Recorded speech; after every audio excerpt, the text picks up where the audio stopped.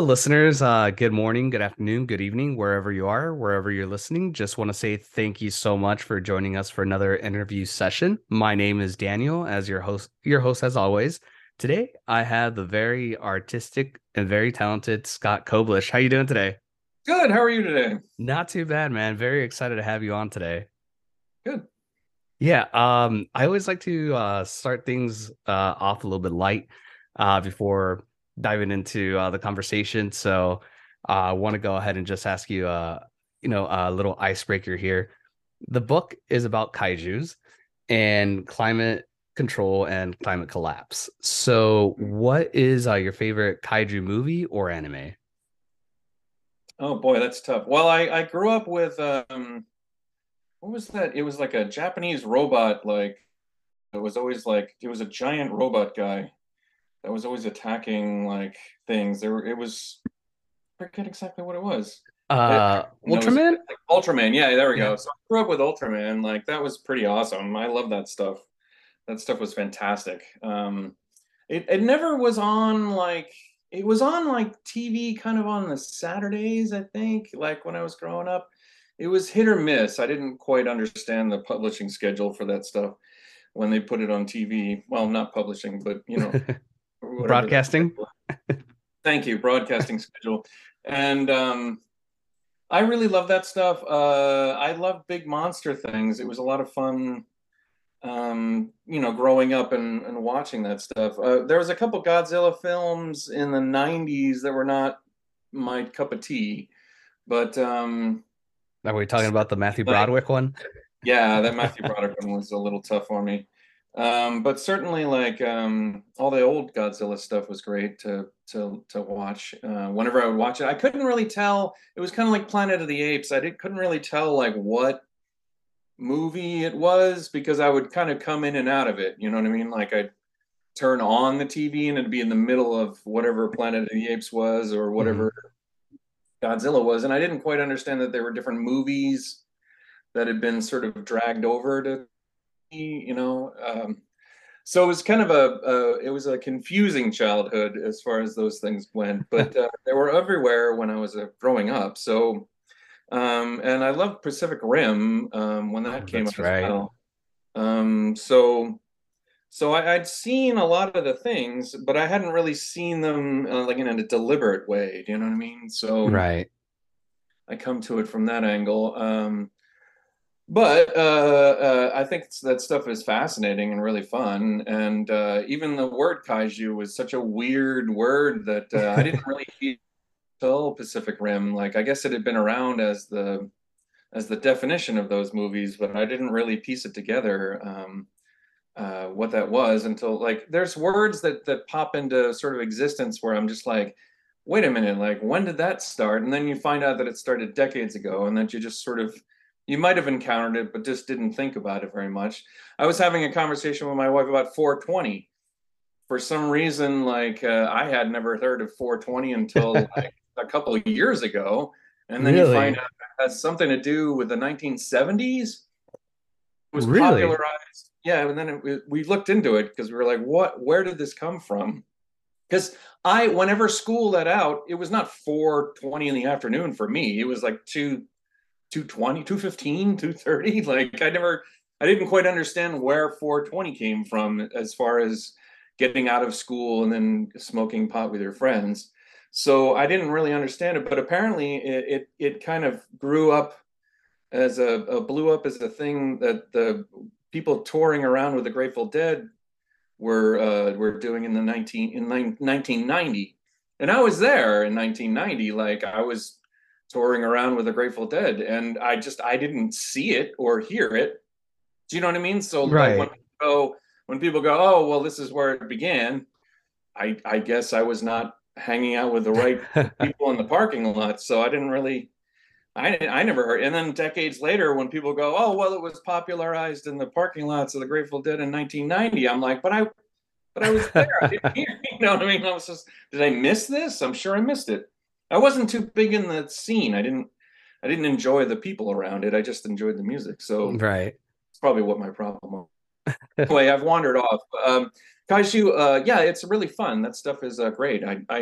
Big monsters attacking cities is always a fascinating kind of topic.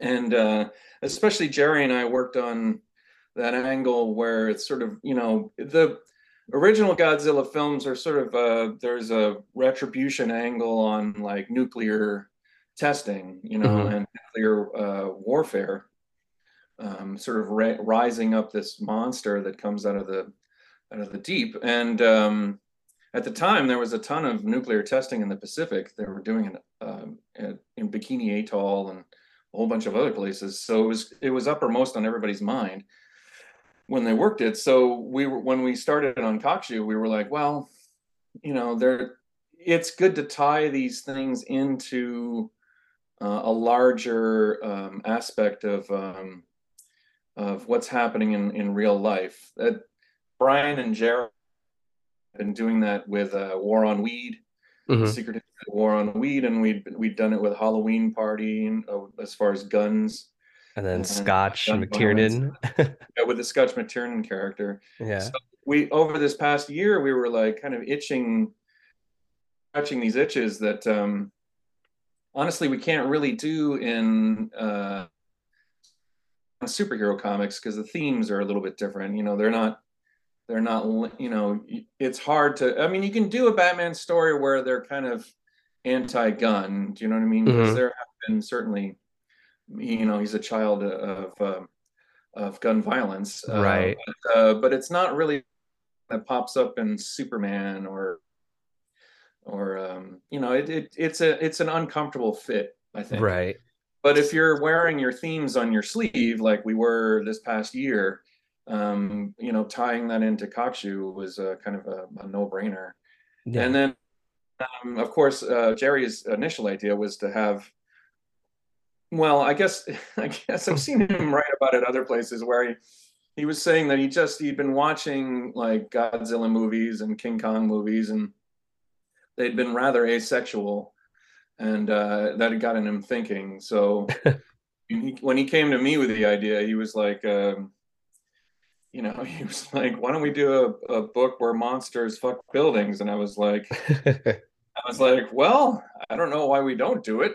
So that's where we went with it, and I committed to it. In the art, there was a number of places in the artwork where I could have demurred, respectfully demurred, for some sort of shadow or something in the way, like the way that they did it with the Austin Powers Oh yeah. movies, where something is constantly in the way of him. But I thought, well,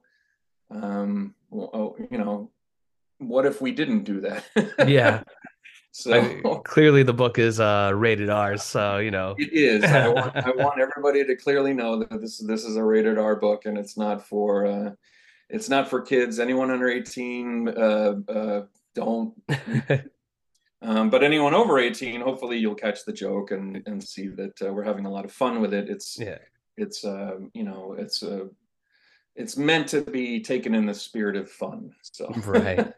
And just to go a little bit back, with this story, I could potentially see it maybe, no building fucking, but definitely in DC it could work with Swamp Thing or possibly Poison Ivy, but it yes, won't be comedic. yeah, It'd be a little bit more dramatic. yeah, it would be a little more dramatic. You're right. There is Alan Moore when he first started on Swamp Thing, was certainly doing a lot of that, because he's a theme guy. He loves to sort of approach his books from a sense of theme and character. That I love that guy's work. So Yeah, honestly, he's even talented. yeah, even being mentioned in the breath where you're like that is still I love Alan. But we all have our different roads that we go down, I guess. Right. And I did want to go ahead and ask you as well. You briefly touched on it, but in your opinion, what makes a great kaiju movie, book, or anime? Hmm. Well, yeah, I think that those larger themes are the ones where some sort of ecological imbalance coming back as a blowback to humanity. Uh, you know, over the last, I want to say time that I've been alive, the human population has almost tripled, Yeah. and it's remarkable to think, that it's gone from whatever 2.5 billion over 8 now. And there is, you can hear the planet kind of groaning, and just struggling to keep up with everything. My wife and I are always thinking about where to move. We're in Los Angeles. We're in a very expensive market and we rent.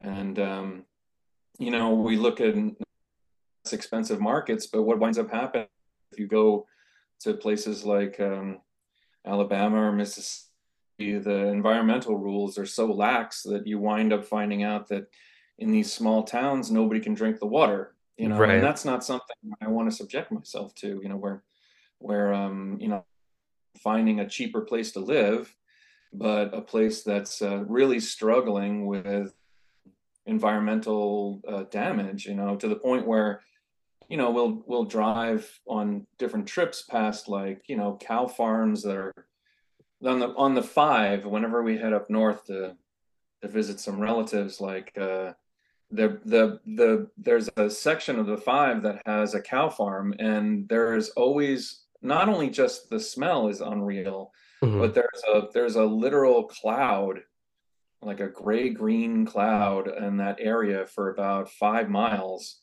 and you just look to your left, and tons of cows just really, like, just living in their own filth at this point, because there's 1,000 cows in this one sort of area that's just poorly regulated. It's right up against the highway, so no one cares. But what winds up happening is that this is how we manage to feed 88 billion people. So, like, these are the kind of environmental impacts that wind up happening because of the population growth, of these are the kind of things that you have to think about as far as drawbacks. So when we put together Kaiju, we gave some thought to that kind of stuff. Like, we're constantly dumping poop in the ocean, and Kokju comes up and rises up and dumps poop and toxic sludge into the middle of San Francisco, and that's the general idea on this one. So Yeah. So two things. Why San Francisco? And then the other thing as well is, did you or Jerry watch Jackass Forever? And the reason I ask is because when the cockatoo is shitting on everybody, just reminds you of the opening sequence of Jackass 4 when they have that snapping turtle and then everybody gets covered in, Oh, uh really? No, yeah. I haven't seen it. That's so funny. No, I didn't see it. No.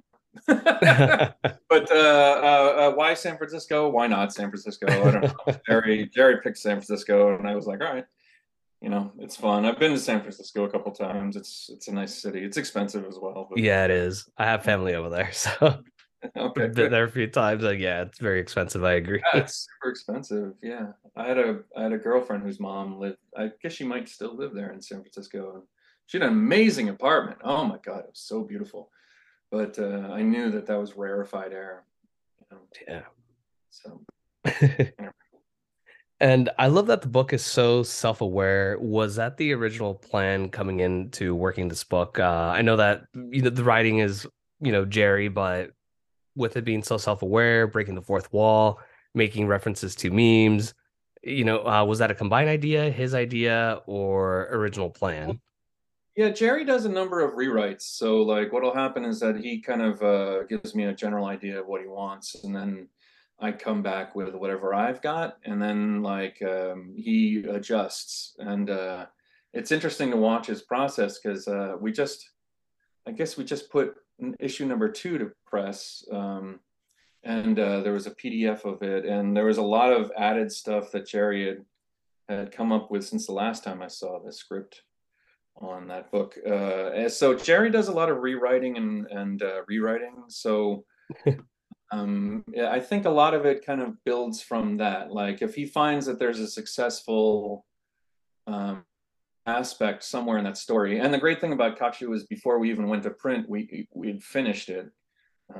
All 60 pages are done. So we had done everything already. So if you've got something like that where you've got something that's working in the third act, Mhm. you can go back and put more things into the first act that tie into it in a textual way. Um, Sometimes I would like to go back and add some things in an artistic way, but it's not as easy as changing your mind about what the text is going to be. It requires not only me to change some things, but also for the colorist to go and do those pages again. So I tend not to, once I've got something down on paper, I tend not to change it. Oh, just did that recently on a project, but the project isn't near completion yet. So I was able to take a sequence that was just one page and then turn it into 3 pages because I felt that I needed to give it more room to breathe. And that's you can do at the beginning of the project, but not towards the end. So I don't know if that answered your question. No, it's all right though. I like the answer. And the other thing too is with working with Jerry, he has the script laid out. So do you, and he has an idea laid out already. So when he gives you the script and the general idea, do you already have a picture in mind, or do you actually read the script and then just like, oh, I think this frame would look, or this comic panel will look great here with this idea, or how does it come off for you? We work in a kind of a mix. So sometimes if Jerry has like a really strong idea about a section, he'll write it down in plot and then in dialogue, he'll dialogue it as well. But then, because I remember that for the first, I want to say 10 pages, it was very tight. Like Jerry had script for it or something like that, maybe first five or something. And then I went off and did some stuff from discussions that we had, and then we would bounce it back and forth. We'd have a meeting, and then we'd go like, well, what happens here, here, and here, and I'd write things down. Or Mhm. I'd come up with a couple ideas that would fire Jerry's imagination on something else, or he'd say, well, we need to have this here, you know. So it's a lot of back and forth between the two because we can do it that way. Oftentimes at companies like Marvel and DC, the editor is in between, and Mhm. they like to have some sense that they know where things are going before pencil is committed to paper. Because honestly, like a lot of those properties really do need to have special care. Um, I with Jerry and my stuff, I can add some things in that are Mhm. crazy, and Jerry rolls with it, and we go back and forth. But there's only really the three of us. There's me, Jerry, and Hi-Fi when they're involved. Yeah. Like Hi-Fi had done some interesting things. Like I'd imagine when the monster is pooping on everybody, like I'd imagined it as brown, but the colorist came back with this lime green. Yeah. And I was like, that's brilliant. Like it really sells it. And then Jerry was able to sort of say like all sorts of additional things about how toxic the poop was. Do you know what I mean? Like, Yeah. so it's a bouncing back and forth of concepts and ideas that I really enjoy. Between all of us, and it helps me to kind of step up to the plate and do a little more. It's not writing exactly, but it's like participating in the way that the story's going to go. So Mhm. like, um, it's kind of like the way that like some directors do films. They'll have a general script of beforehand, and then sometimes the actors will have something that they want to add in, and then sometimes the director will say, "Well, we don't have this location, but we do have this other location that we can use." So it changes the story somewhat. Mhm. Uh, and these are all things that happen way before everybody starts filming. So um, it's fun to do that sort of stuff. For Yeah. me, I enjoy it quite a bit. It is a lot more work for me, but I still enjoy it quite a bit more Yeah. than yeah. Yeah, it seems like you have a little bit more creative freedom working with Image compared to the big two. So when it Yeah, go ahead. yeah. Well, but I got some of this from working with George Perez. Like What had Oh, happened is that on Legion of Three Worlds, George mhm. had a whole bunch of ideas because he was a huge Legion of Superheroes fan, as Yeah. am I. And and he had a couple of ideas of things that he wanted to kind of add in, an unfinished business from other storylines that he'd been involved in. And he would hand in a page, Hmm. and then he would write to the editor and to the writer, this is what I was thinking in this, and this is where I added something, and this is where I made sure that this landed in a particular way. And with George's work, you could see where he got an original idea, and he would sort of toss in a couple extra ideas, but he never lost the original idea. And when I started working in Marvel, I penciling and stuff, and especially on Deadpool, I would handle things that way. So let's say I got a script for 20 pages, that had, and I had an idea that went for 3 or 4 more pages. I'd make sure to get everything that was in the original script in to the book. I would just add in those things that I wanted to add in. Then I'd make some notes and try and pass that information on. And that was the beginning of Jerry and Brian and my creative relationship. So it was nice to start on that level, and then it's been great to continue doing it Yeah. that way. So I don't know how other people do it. That's how I do it. I like it. It seems like, seems like it's still pretty organized. So that's what I like. And another question for you too. It's kind of a follow-up question, but working with the big two, it seems when the editor does get involved, they want more of a storyboard concept before actually planning out the panels and, doing the dialogue and everything else. Is that um correct? yeah, well, they don't really ever dive into the artwork, really. Like, not a lot of editors are visually acute. I've run across a few that have a good sense of what to do visually. But for the most part, I've been left alone when I've been penciling things. Like, I had one editor that would just send back like words like "cools," like when I would send in a page. Like, so it took me a while to realize that he wasn't like making fun of me. He was just happy with what came in. And then when we worked on Deadpool, Jordan White was our editor, and Jordan's fantastic. I can't say enough high enough things about Jordan. Um, and then I've done some stuff over at DC, but Jordan left me alone for the most part. Like, there was only 1 or 2 things that didn't pass legal's scrutiny, so I had to sort of fix those. But like, I've never really had very much as far as guidance, as far as the artwork. I did a little bit with Katie Kubert and a little bit with Brittany Holzer, and those were great. They were great. They were great points. You know what I mean? Each time that Yeah. they mentioned things, I was like, yeah, that makes sense. You hear all sorts of horror stories about editors interfering with things, but I've never had anything but good results from pretty much everybody that I've worked with in comics. Comics are, they're everybody. It's still a weird bastard medium. It's this conglomeration of text and images that is sort of a holdover from early like political cartoons in the 1700s and 1800s, and then once color got involved, and all the Hearst publications, comics kind of took off.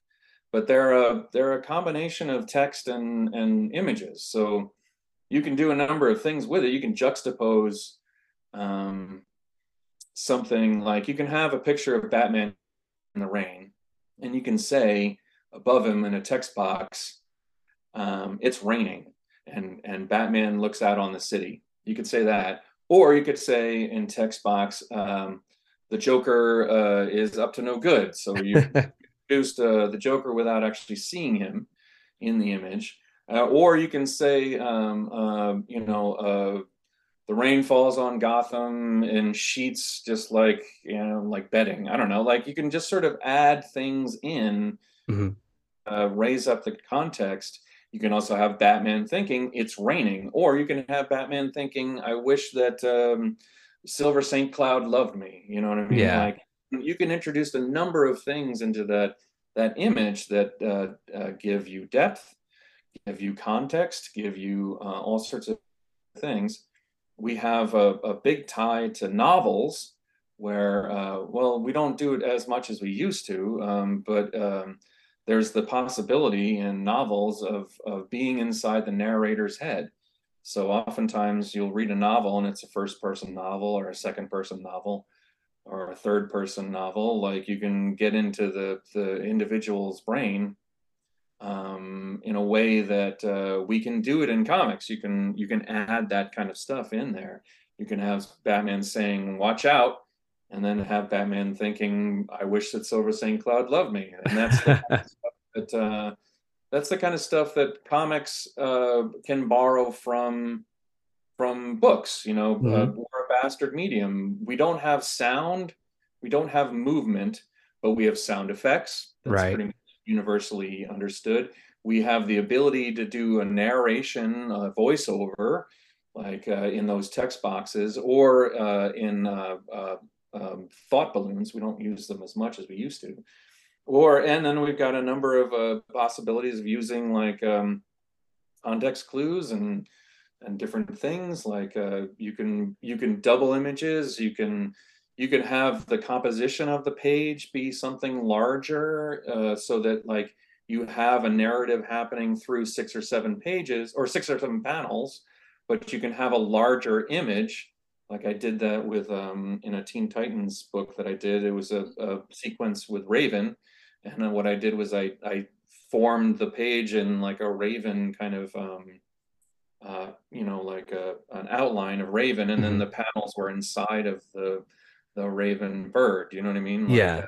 you can do that where the art itself is giving some sort of context to the actual thing, and then you've got repetitive panels. You've got reveals. If you turn the page, there's a reveal. Every 2 pages, there's some sort of reveal that the reader wasn't going to expect. Um, I did that in Kokju. We had a reveal of the monster's genitalia, and it was one of those things where I'm glad that it was a page reveal because I've had a few people say, "Whoa, I was not expecting that." But if it was on the previous page, you would have seen it as soon Right. as you opened up the page that was leading up to it. So you have an element of surprise that movies have. Like movies are in a linear fashion. You're stuck on a train that's going from one place to the next and then goes all the way to the end over 90 minutes. In comics, people can flip back and forth. They can compare pages that happened previous. If something happens in the narrative that they need to go back and sort of double check to see what had happened previously, they can do it. They can't do that in film. There's things that comics have that we are really blessed with that other forms of communication don't have. I like to play around with those things, whether people understand it, that I'm doing it or not. And I like to think that like so there was a big push in the aughts to kind of make comic books more like plays. There was a few fans of David Mamet. David Mamet's great film writer, and I thought that was a really interesting path. But when you're writing a play, you're not inside the characters' heads at all. You don't have that access to it. You're not in a place where in the play it's straightforward. You don't have the repetition things that you can do or comparing things back to stuff. So I think that writing it as a play can be limiting, and I've seen a lot of people go back and forth. You can write a comic any way you want. I just prefer having all those tools at my abilities. The story that I'm doing next with Jerry it's a serious book, and Ooh. we're using flashbacks as a narrative tool that you Mhm. can compare things that are happening in the current day with things that happened in the previous, and you can compare the two things. I think it gives a lot of depth to the work as a whole. So you can do things like that. People don't I remember there was a huge argument that I'd had with somebody they at one of the companies I was working for, where they were saying that flashbacks just were unwieldy and that readers didn't understand them, and that it was in the comics that they were going to work on, and that they were publishing no flashbacks whatsoever. While the most popular television show on in the nation was Lost.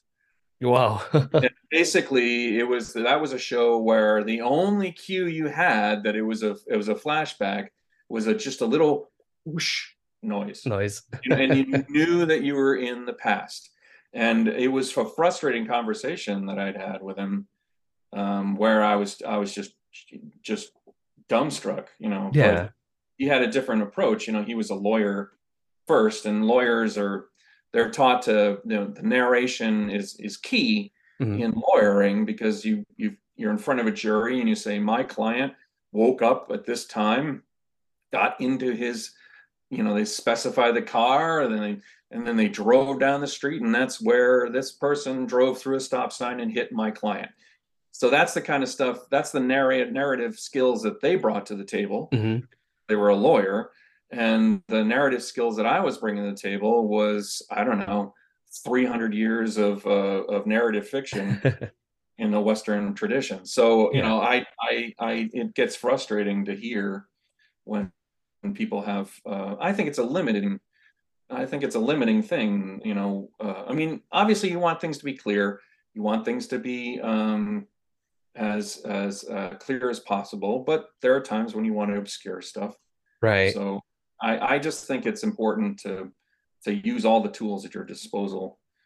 Right. Uh, I've gotten off on a tangent No, again. All you're right, okay. You're what's the right. next question? No, I was just gonna add on to that too. With flashbacks and comics, you can make the character look a little bit younger. Yeah, Maybe make it a little bit black and white or change up the colors a little bit. sometimes Uh, they use like a sepia tone, or it gets washed out as if it's an old photograph. right.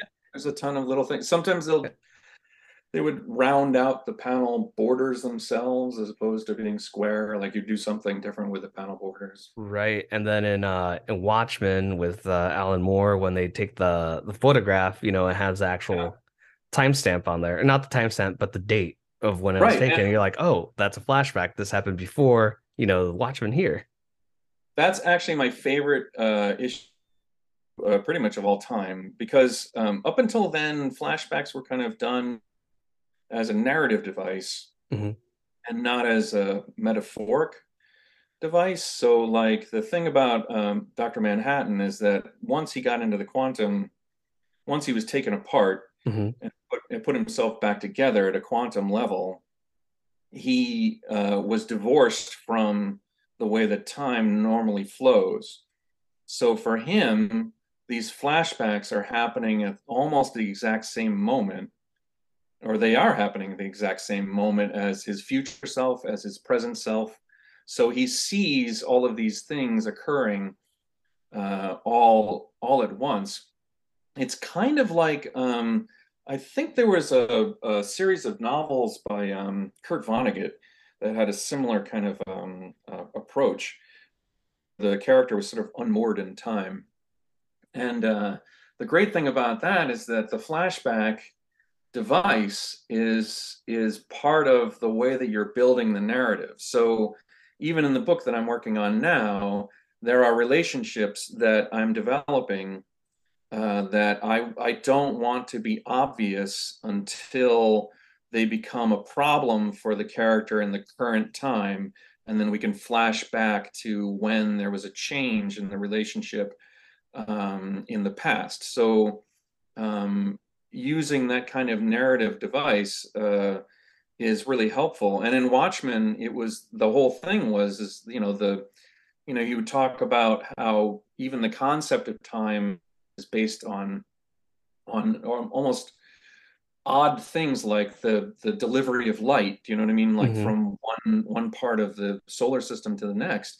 The fact that the light of him dropping the image of him dropping the photograph on Mars doesn't even occur to Pluto until like 8 hours later.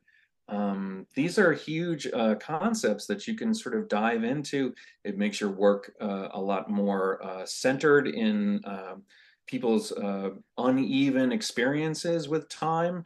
It makes it even your uneven experience with like experiences in your own life. Like I have memories that are sort of just free floating, and then when something happens to me in my life that I can tie back to an experience I had 30 years ago or 20 years ago, it's almost as if that experience is happening at that same time, like they're kind of linked, you know? So everyone has this odd experience with time just to begin with.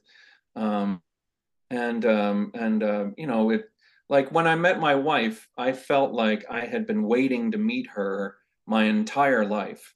Hmm. And but I didn't have, I knew that I was missing that piece, but Hmm. I didn't know was missing that piece or what section of that my life was not in harmony.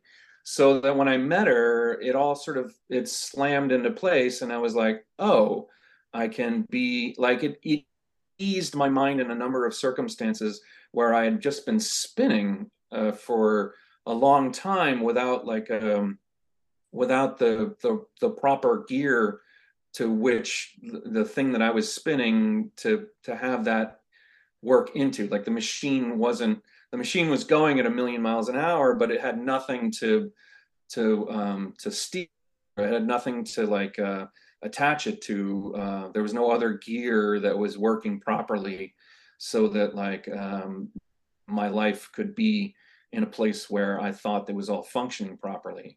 Yeah. So like, but those are things that, you know, I would walking the streets of New York in my 20s, I was like, I feel like I'm missing something, but couldn't quite put my finger on it, you know? So I think that those kinds of stories where you're discussing things that have happened in the past at the same time that they're present because they're influencing aspects of that story, that's great. And I'm kind of excited to be exploring that kind of stuff in the new project.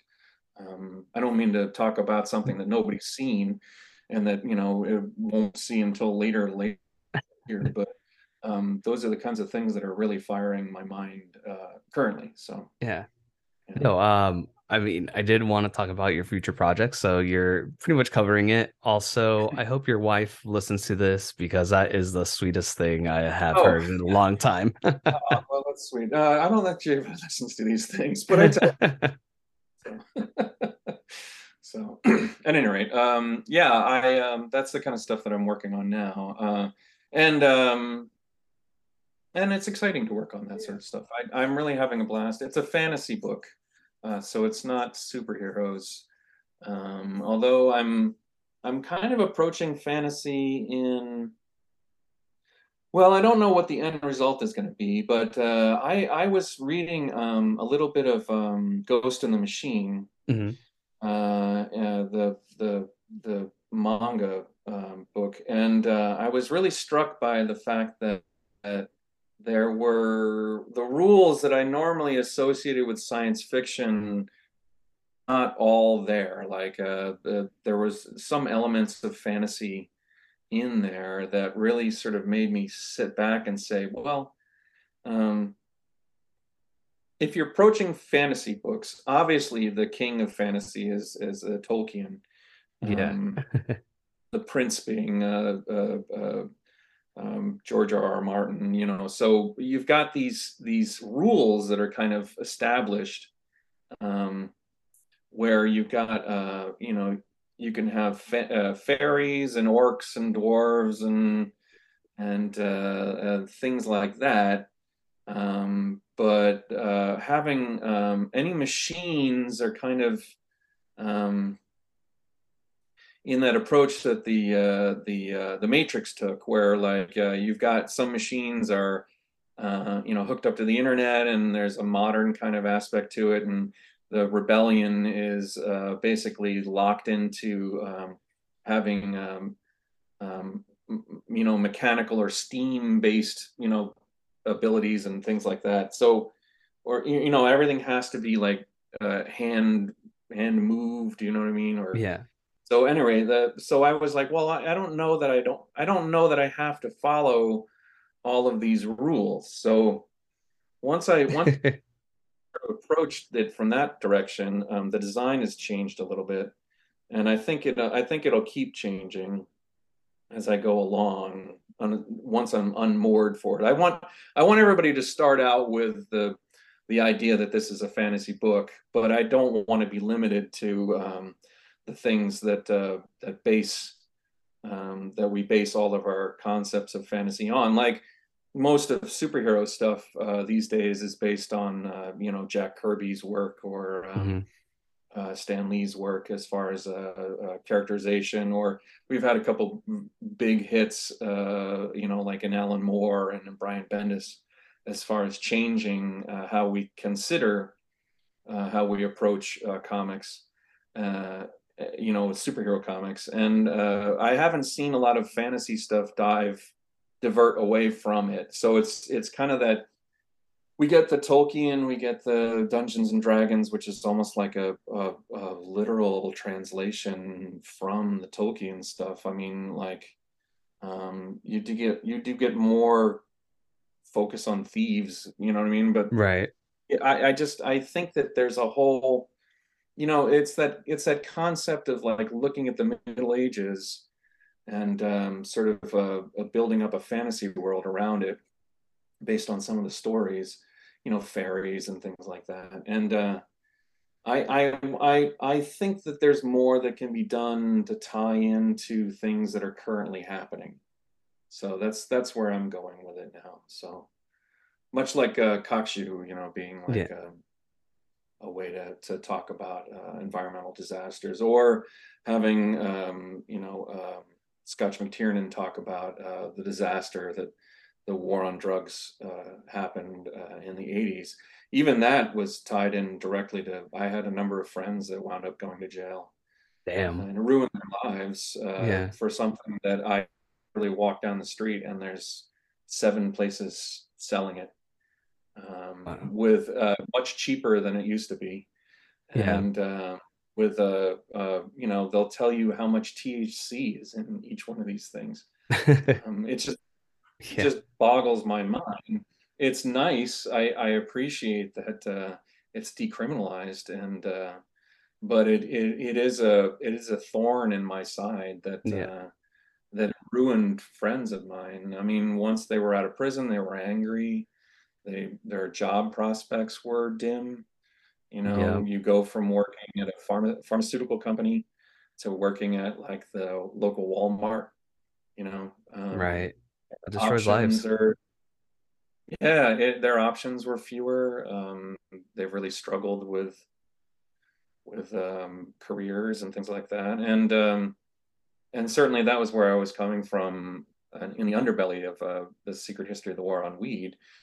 We wanted to make it entertaining and fun. I didn't want to have everybody just be depressed at the end of the book, but I did Right. have that hit. So like I added the last 3 pages, and it wasn't something that Jerry O'Brien and I discussed. I added 3 pages in. Jerry had made some sort of offhand comment that at the end of the book, Scotch winds up in jail, and I thought, well, what can I do with Scotch in jail? Like, and I thought, well, the only real there's been a couple Punisher stories where the Punisher's in jail, or like in Watchmen, Rorschach's in jail, and I was like, I don't really want to focus on like them at the food line, you know what I mean, in the cafeteria. So I was trying to figure out where to put this character, and I thought, well, you've got these therapy sessions in prison sometimes, and that's where I went with it. I made a couple therapy, a couple images of guys just sort of recognizing that this has destroyed their lives and that Yeah. this has changed, not in a way that absolves them of whatever crimes that they had gone through, but just some reckoning that everyone's going to have to come to at some point in their life about how the choices that they made under the circumstances that they were in.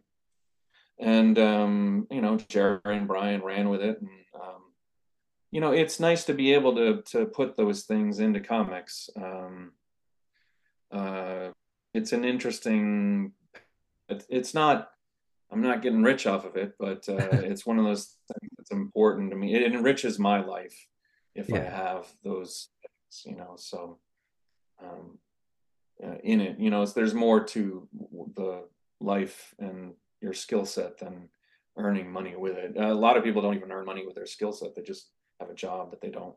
Like in particular. And yeah, they'll focus their parts of their life on things that they enjoy or things that they want to pursue that are outside of work. Work is almost like a side note. But with me, art has been my focus since I was a little boy. It was the thing that got me through every difficult time that I've been through.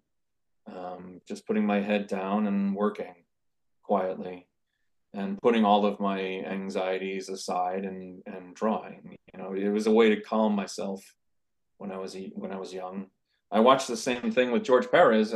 You know, he would talk a mile a minute. There was almost he was almost stumbling over the words that he would say constantly. And I realized after a while, I was like, well, he's either undiagnosed or but he clearly has some sort of autism or ADHD kind of aspect that if you ever watched him sit and draw, that's when he's quiet. You know, he puts Hmm. all of that energy, all of that spinning into his work so that there's this peaceful moment physically, even though your mind is active and directed, so that Yeah. you're directing your anxiety, you're directing the things that are pulling you into the work that you're doing. I think it's very helpful to have that sort of thing. Artwork has been my you know, the thing that's kept me going through all of my life. I've had it as a partner to me since I was 3, and it's the partner that'll be with me to the end, as far as that goes. You know, it's just something that as an artist, I meet lots of kids at conventions, and their parents are beside them, and the parents are anxious because the kids want to draw, Hmm. and you know, they want to have a career in art, and people are told constantly that it's not a fruitful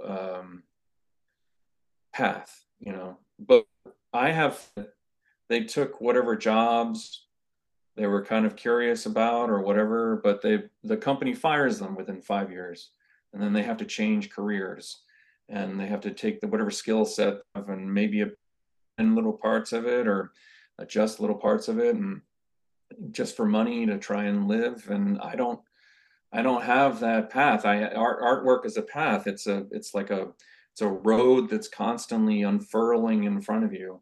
And when you're not following that sort of thing, it can lead to like, just as an example, I had lots of friends that when I was a kid, like, you know, they would fall into the pitfalls of drug use, because there are pitfalls of drug use. Hmm. You know, and it can sort of foster like a almost a laziness that can overtake your life and makes it confusing as far as drive and the things that you want to do in your life. It's almost like a distraction at times. And I have, as an artist, I had that to save me. I would go back and I had a purpose in life, and having a purpose in life is really important.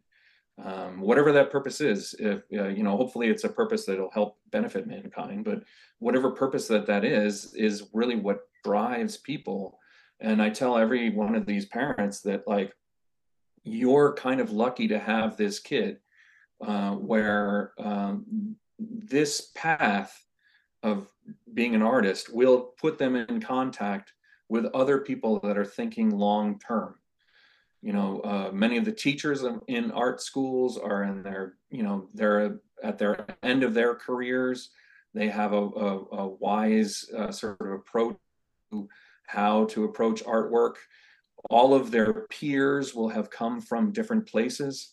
You meet constantly through art and art school. You'll meet people whose perspectives are not what you grew up with. And that's a valuable aspect of art, because if you're going to try and reach a wide group of people, because all art, while it's personal, it has a universal aspect to it as well. Everybody who reads it or watches it or looks at it has to understand what's happening, and has to and has to communicate with that art on an emotional and mental level. As an artist, you are benefiting from meeting everybody that you can in order to understand where they're coming from, so that you can connect with them in your artwork in a particular way. So, these parents are lucky. They just don't know it, because they're worried about, like all parents, they're worried about their kids surviving in a very difficult environment. But I think that artwork does really lend itself to having a place that you can develop a career as well as develop a lifetime.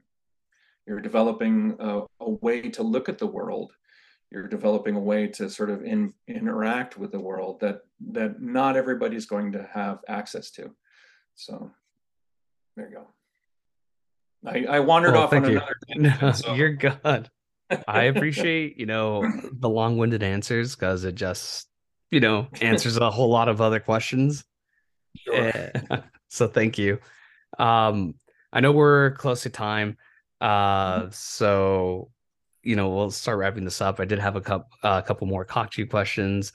Um, and I'll just go ahead and reduce it to three more questions.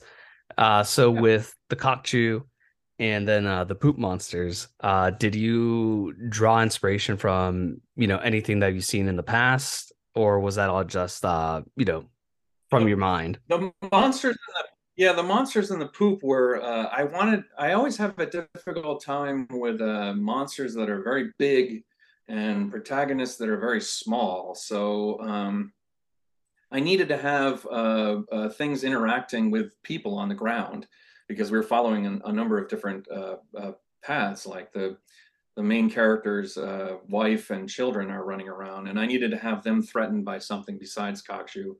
So it really was boiled down to, I need monsters to threaten the local populace. So, and I was like, well, where are we going to get that? And I thought, well, out of the poop works pretty well. So in the first time I draw pooping on everything, there are no monsters in the poop. There's some skeletons and things like that, because I kind of felt like there would be things that he digested, but Right. there were no monsters. That was kind of a surprise to everybody on the ground level, as well as to me when I was working on it. I was like, I need local monsters, you know what I mean? Like human-sized monsters. And just threw that in there. I don't know exactly why those monsters are in there. Jerry, even if you read the script, Jerry even has they're like, oh, we don't know why they're in there. So I think it was more of a dig at me, like, from we don't know why they're in there. Why are they in there? So, do we get to find out why Kokju is missing a chunk of his tail? Huh. I'll have to wait for the sequel or the prequel, I guess. Okay. Yeah, I want him to be a wreck. I wanted him to be not on his best.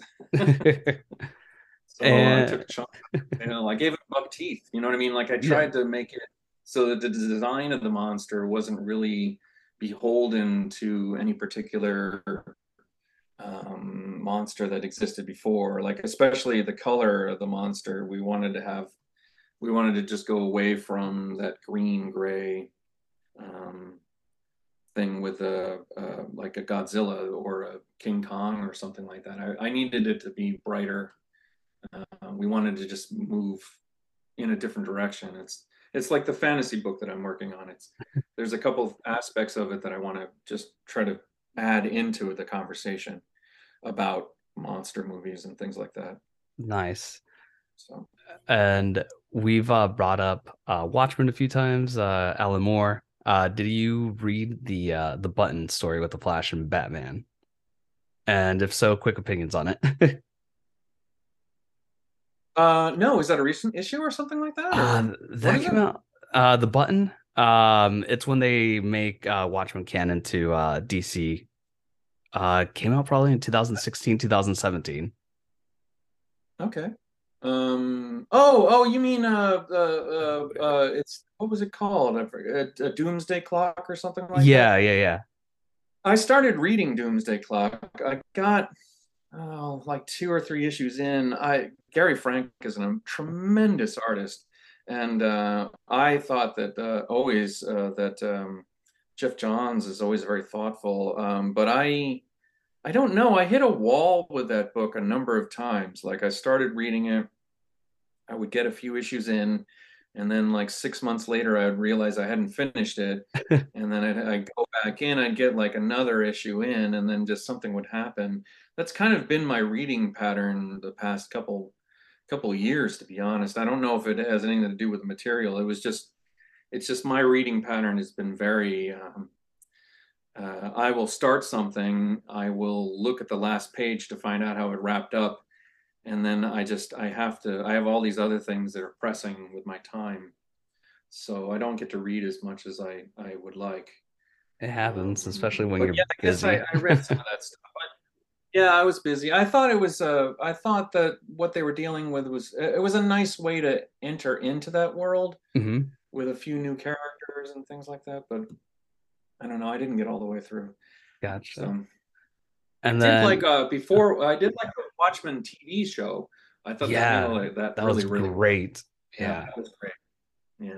So, but sorry, go ahead. No, you're fine. Again, I know that your time is valuable and precious. So, last question I have for you here is if you could give your younger self any piece of advice, what would that advice be? Hmm. Well, I always run across this trouble when I'm describing things to, because artists will come up to me and they'll ask for advice about how to approach their artwork. And there's a path that you're going to take when you're just starting out. You should be thinking about everything that you're doing in order to understand better why you're doing it and what you're doing it for. But as you get older, the lesson is flipped on its head. You actually have to let go and stop thinking about whatever you're doing, because the real joy in artwork as you get older is letting go of the things that you were working with at the beginning of it. So the pattern should be, as you get older, not thinking about it at all. But that's useless to artists when they're starting out. So I wouldn't be able to give myself the advice that I give myself now. Um, uh, besides sort of patting myself on the head and going like, you're anxious and you were worried about everything and how you fit into the world. Um, it's those day to day approaches to your life that will make the big difference in the end. So meeting people, talking to Mhm. people, accepting the experiences as if they're novel experiences, accepting them as things that are going to participate in the whole as you get older. Um, Not being as anxious and afraid of new experiences, because certainly I had that difficulty. Um, I was always looking for a mentor. I never found one, but I had people whose work meant a lot to me that I could base my own work on, whether or not they knew me or not. Mhm. So just to be a little less anxious about all the things that you're anxious about in the moment. I think that that's what I would tell myself if I had to tell myself anything. That's some solid advice. Yeah, and all kind of. and just to wrap things up, I do want to say if you want to listen to this podcast and other podcasts like it, you can go to geek-network.com. You can also find some news articles there as well, written interviews, and all across our social media handles. So Twitter, Facebook, Instagram. You can find us at Geeks AZ. My handle would be Super Kami Daniel all across the board. And then, so Scott, any upcoming projects, conventions, or your social media handles that we'd like to plug in at the moment? Yeah, so you can find me on Instagram at Scott Koblish. That's probably the best place to search for me, and certainly the most rewarding. There is a fan page on Facebook. On Twitter, I'm at Koblish, but I'm debating bothering with the point. And as far as conventions, yeah, there's a convention that I'm going to at the end of April. I don't know when this podcast comes out, but Calgary in Canada. That'll be the first time I've been in Calgary in 30 years or more. And Whoa. then there's a convention. Yeah, there's a convention in Morristown, New Jersey, that I'm going to go to, and that's the town that I was kind of I spent most of my time between 2 and 18. So that's going to be kind of interesting to go back to that. That'll be an interesting convention to go to. I've never been to that one. It's apparently a pretty good one. And then San Diego after that. So those are the conventions that are kind of big. So one in New Jersey, one in Calgary, one in San Diego. I'm trying to hit different aspects of the US. Kokju issue number 1 is out now. Issue number 2 comes out on the 17th. Issue number 3 comes out on the 14th. On the 17th, Fantastic Four number 700 comes out, which I did a huge cover for that. That's over 700 Fantastic Four characters over Jeez. 2 wraparound covers that joined together. That one was a lot of fun to do. It took me about a month to draw. And Wow. then that second issue comes out. I don't know why. I think it's on the 8th or 7th or something like that. So Support about local June. comic book shops too, by the way. Absolutely. I do want, in California, the rain is kind of slowed down, so there's no excuse. Get out to a comic shop. The same with everybody else. But now that it's spring, you don't have to wrestle through snow. Go visit your local comic shop, find out what they got the past couple months, and go buy 1 or 2 of them. There's some really great stuff out there right now. There's collections of stuff that's from the past that are unbelievable. There's great comics that are coming out right now from every corner, whether it's Image or whether it's a new. I keep saying desultory, but I think it's I don't I think it's it doesn't have any vowels in it, so I think it's distillery. Distillery, There's a whole bunch yes. of new yeah, there's a whole bunch of new ways to find comics, and I hope that people who enjoy this medium can jump in, and you can jump in anywhere. If you don't want to follow all the Batman stuff from a million years, there are comic books out there that only have like a year's worth of material, and jump on them as if it's a new book that you're reading or a new show that you're watching or something like that. Um, graphic novels are kind of the streaming service model, where you can get like 5 or 6 episodes all at one jump. Right. So we have a lot of available things for comics. Comics are never been in a better place, I think, as far as the possibilities for artists, as far as the possibilities for putting your ideas out there. We've never been in a better place. So, I yay, agree. comics! And All right. thank you very much for the interview. I appreciate it. Yeah, And man. thank you to everybody